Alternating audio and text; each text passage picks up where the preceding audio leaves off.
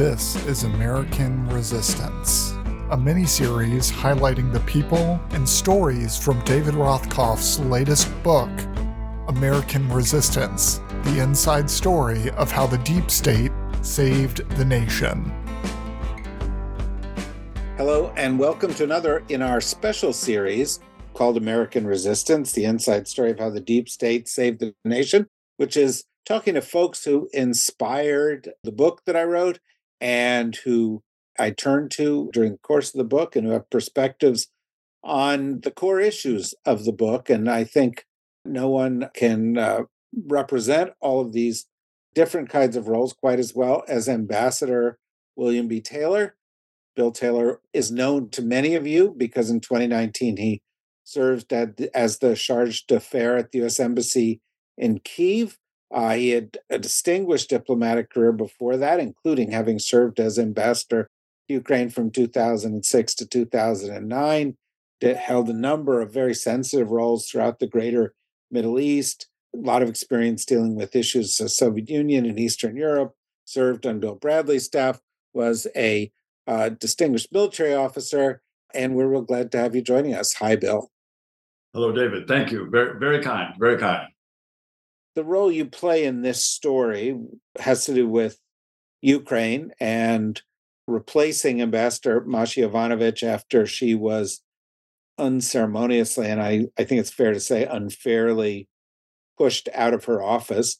And you were persuaded to come back in on certain kinds of terms, which you can explore.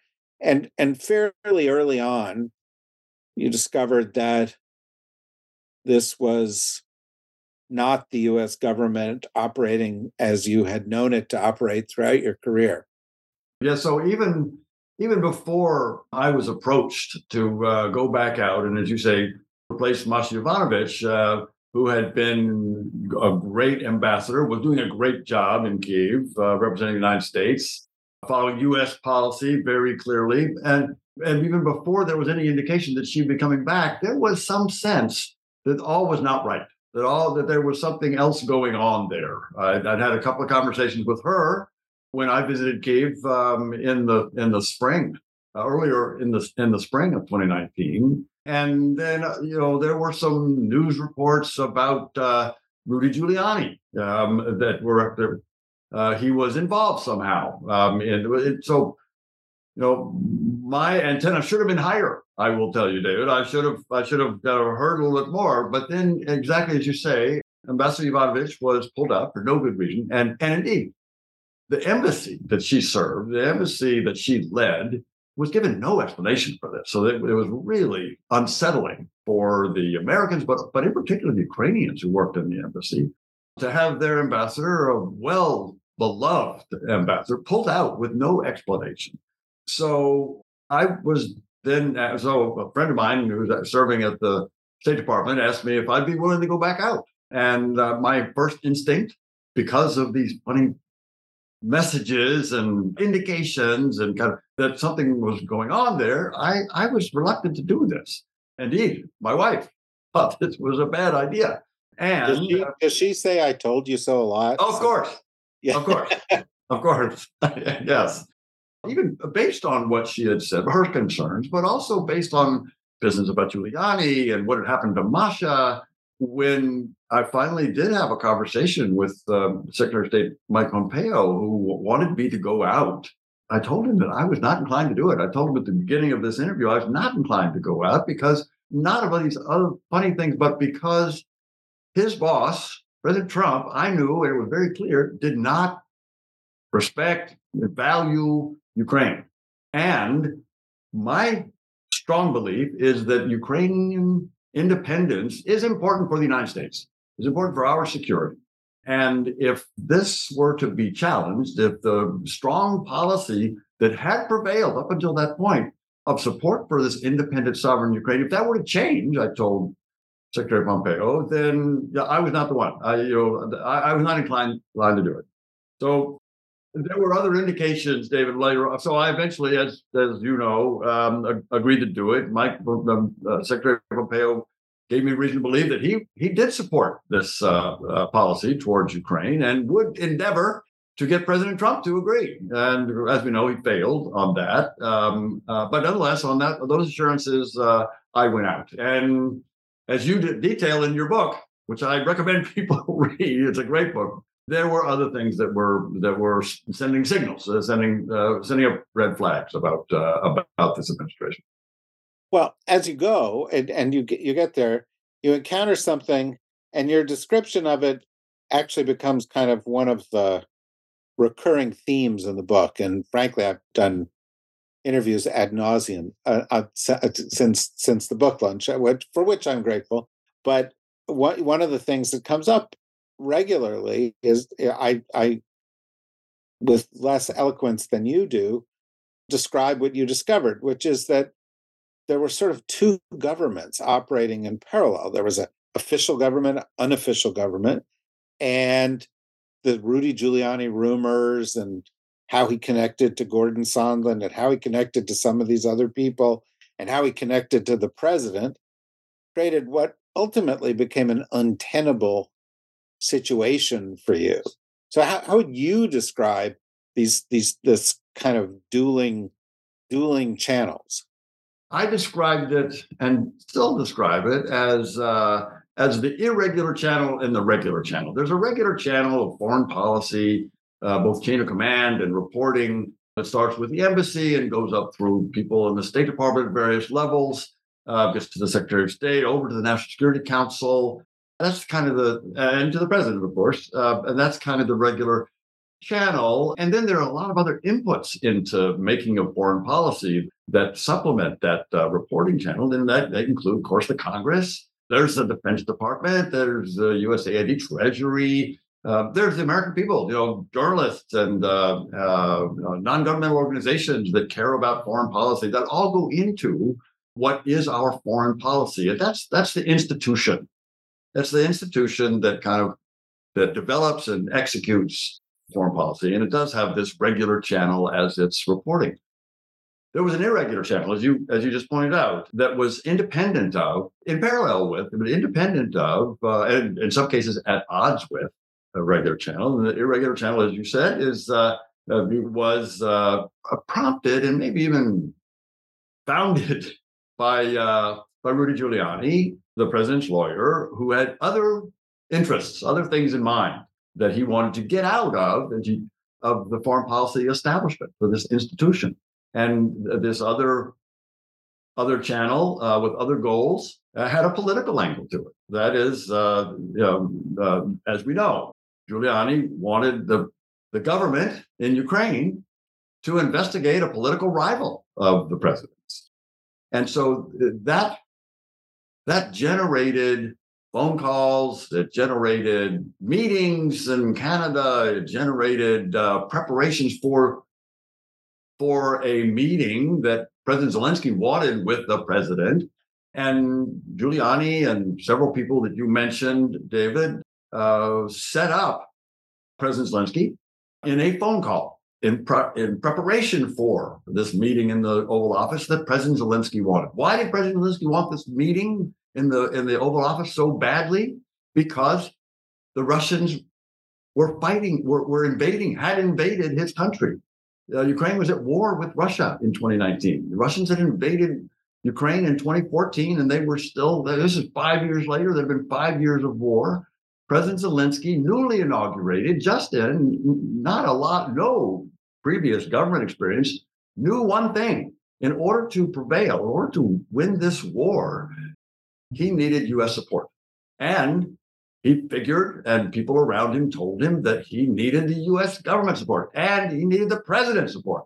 So how was he going to get that? He ought to have a meeting with the presidents in the president's office, and that would demonstrate not just to him and to the Ukrainian people, but demonstrate to the Russians that the United States supported him and Ukraine. So this is important to him. This is why he wanted this meeting. And the Giuliani irregular channel wanted to get something for this, and they wanted to get these investigations into the political rival. So that was the origin of it, the purpose, the illegitimate purpose of this irregular channel. So, at what point in your stay in this job did you go home to your wife or call her and say you were right? So there were a couple of indications along the line that led up to my conclusion eventually. I was slow, as I mentioned to you. I didn't want to believe this, but there were some odd occurrences that suggested that all was not exactly right. I mentioned the one before I even came out, but when I got there were a couple of phone calls in preparation for the phone call on July 25th between the President Zelensky and President Trump that were odd. Gordon Sondland, Ambassador Sondland, the U.S. ambassador to NATO, to the EU, was on a phone call. We were on a conversation and getting ready for this phone call, and he said, "Oh, we're going to delay the call to 2 hours." I said, "That's fine. This happens. I'll let my staff know. You can let." He said, "No, we're not going to let staff know." I said, "What? Of course we could." No. We just tune in 2 hours later, and so I said, "Okay, all right." Gordon had been on this case for some time. Gordon, Ambassador Sondland, and Ambassador Kurt Volker, and Rick Perry, the Secretary of Energy, had been doing this work ever since they got back from the inauguration, Zelensky's inauguration, that took place the previous month.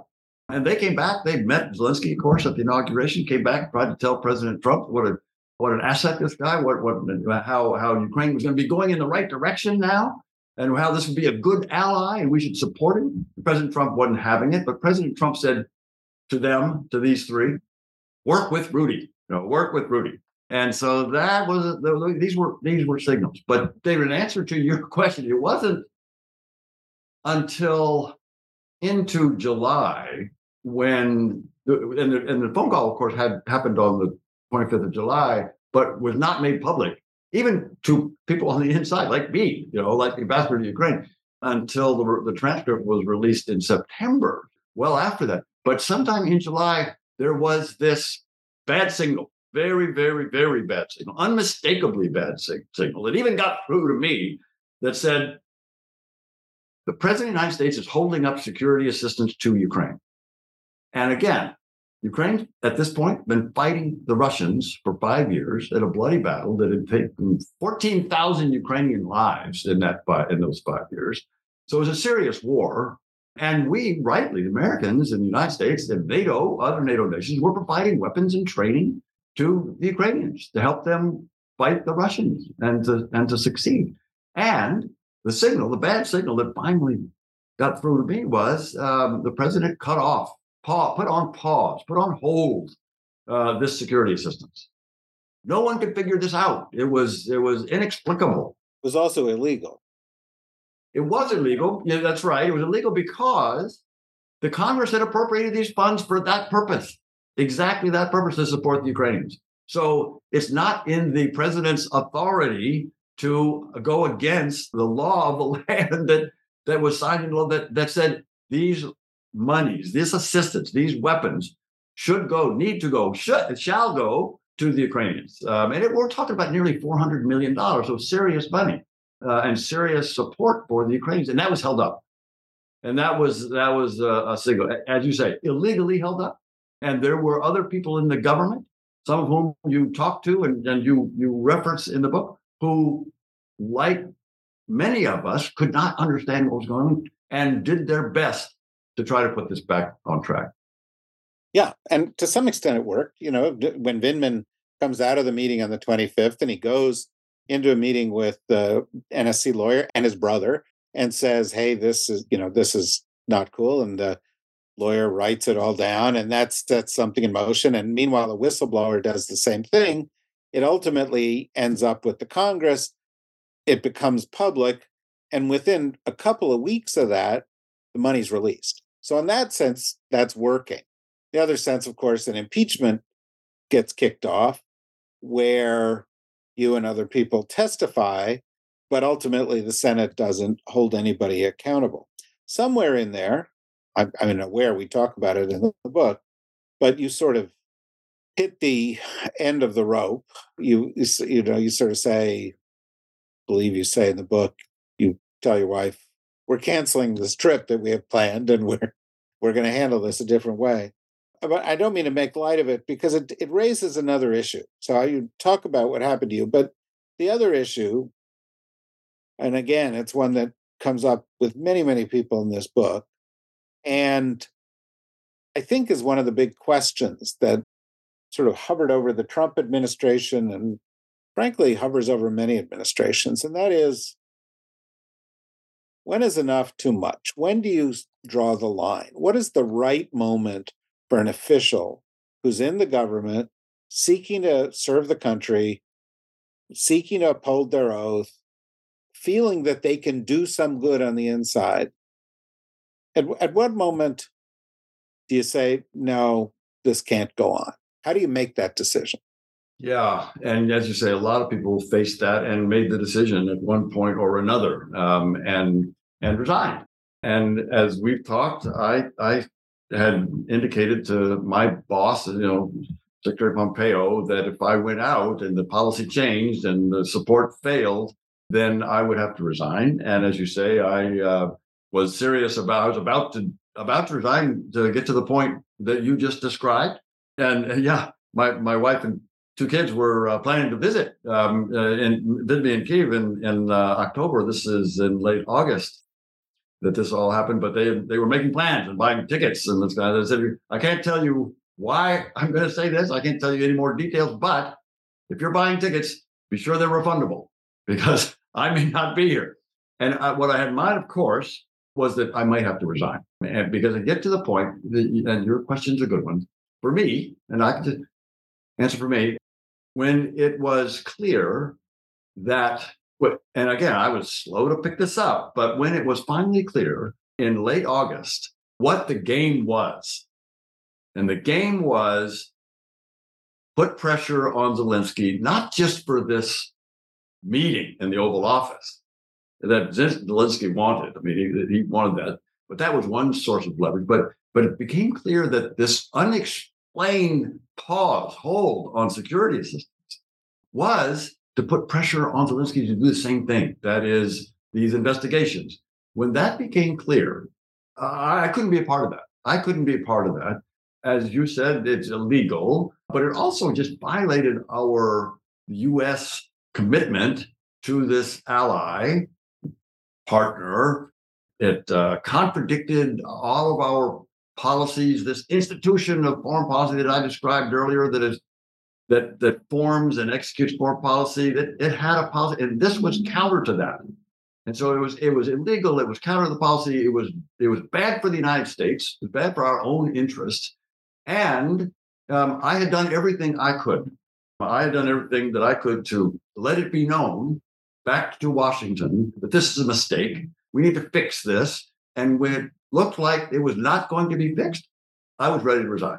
So I think that was the point for me where that it crossed the line. It was contrary, it was detrimental to the United States interest and policy and law, and I couldn't buy it. Well, and you'd also done, several people that I talked to in the book went to mentors and others. A couple of them went to Steve Hadley, for example, and he said, "Look, you got to know what your red line is." And you had actually done this. You established the red line with Pompeo before accepting the job, right?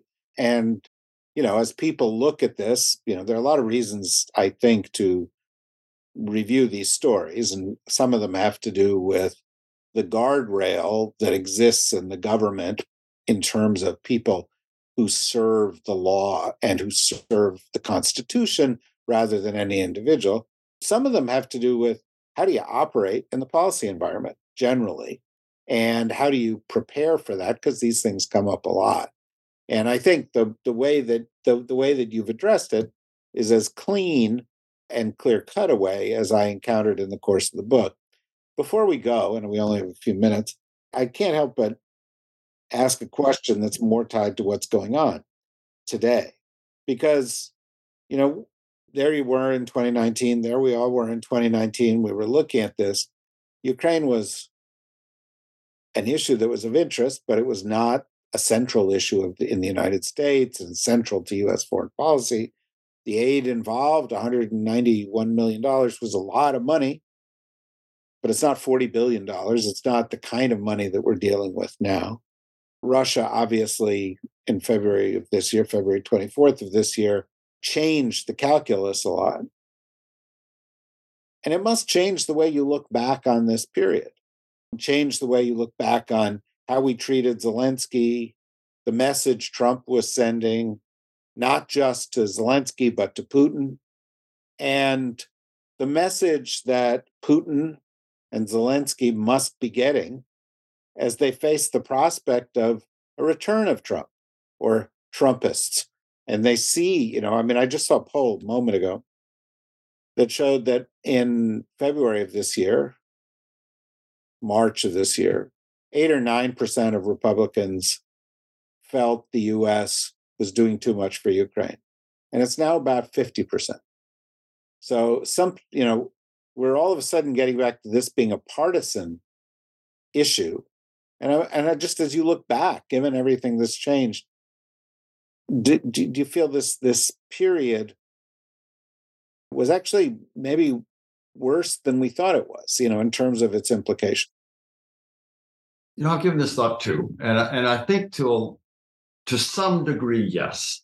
And you mentioned it, David. One of the messages, there was a message to Zelensky from Trump, which was confusing and was contradictory and was uncomfortable for all the reasons that we've talked about. It was also a message to Putin, and that could have had implications, or Putin may have thought, based on that and based on all the things that have happened since then, that the Americans are just as cynical as he is, and the Americans don't really have principles, and the Americans don't really, support Ukraine. Look what Putin could have thought. Look what Trump was willing to do, and that could have led Putin, along with other things that happened. We know about Afghanistan and the new president. That could have indicated to Putin that there was a possibility that he could get away with a large invasion of Ukraine, and that neither this new President Biden, who had had a difficult time in Afghanistan and was bloodied politically, certainly by that experience, and maybe even Putin could have even thought that the American people, they're not up for a fight, and that could have contributed to Putin's miscalculation. I mean, Putin made a big mistake on the 24th of February this year, as you just said, by invading Ukraine. And he's paying for it now. But the seeds could have been in there for some time. The seeds clearly were. I mean, we know that Putin for a long time has looked for ways to dominate, absorb, wipe out Ukraine. And so this was there. And this was another indication that he could succeed.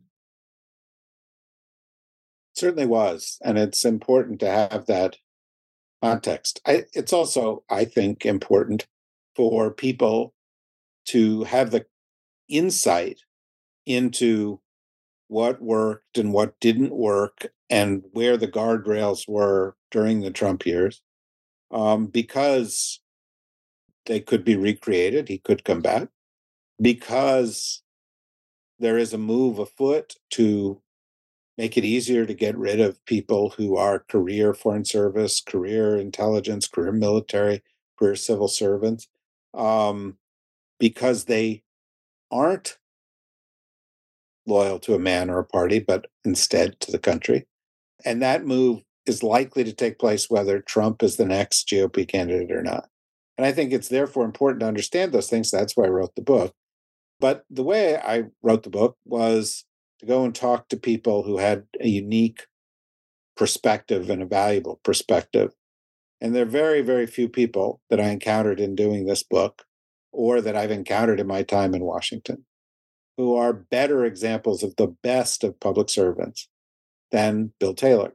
And so I am incredibly grateful that you took the time to talk with me during the book. I'm incredibly grateful that you took the time now, and for all of your service. And I hope people read the book because they can hear more from you there. And thank you. Thank you for joining me today. David, thank you. Thank you.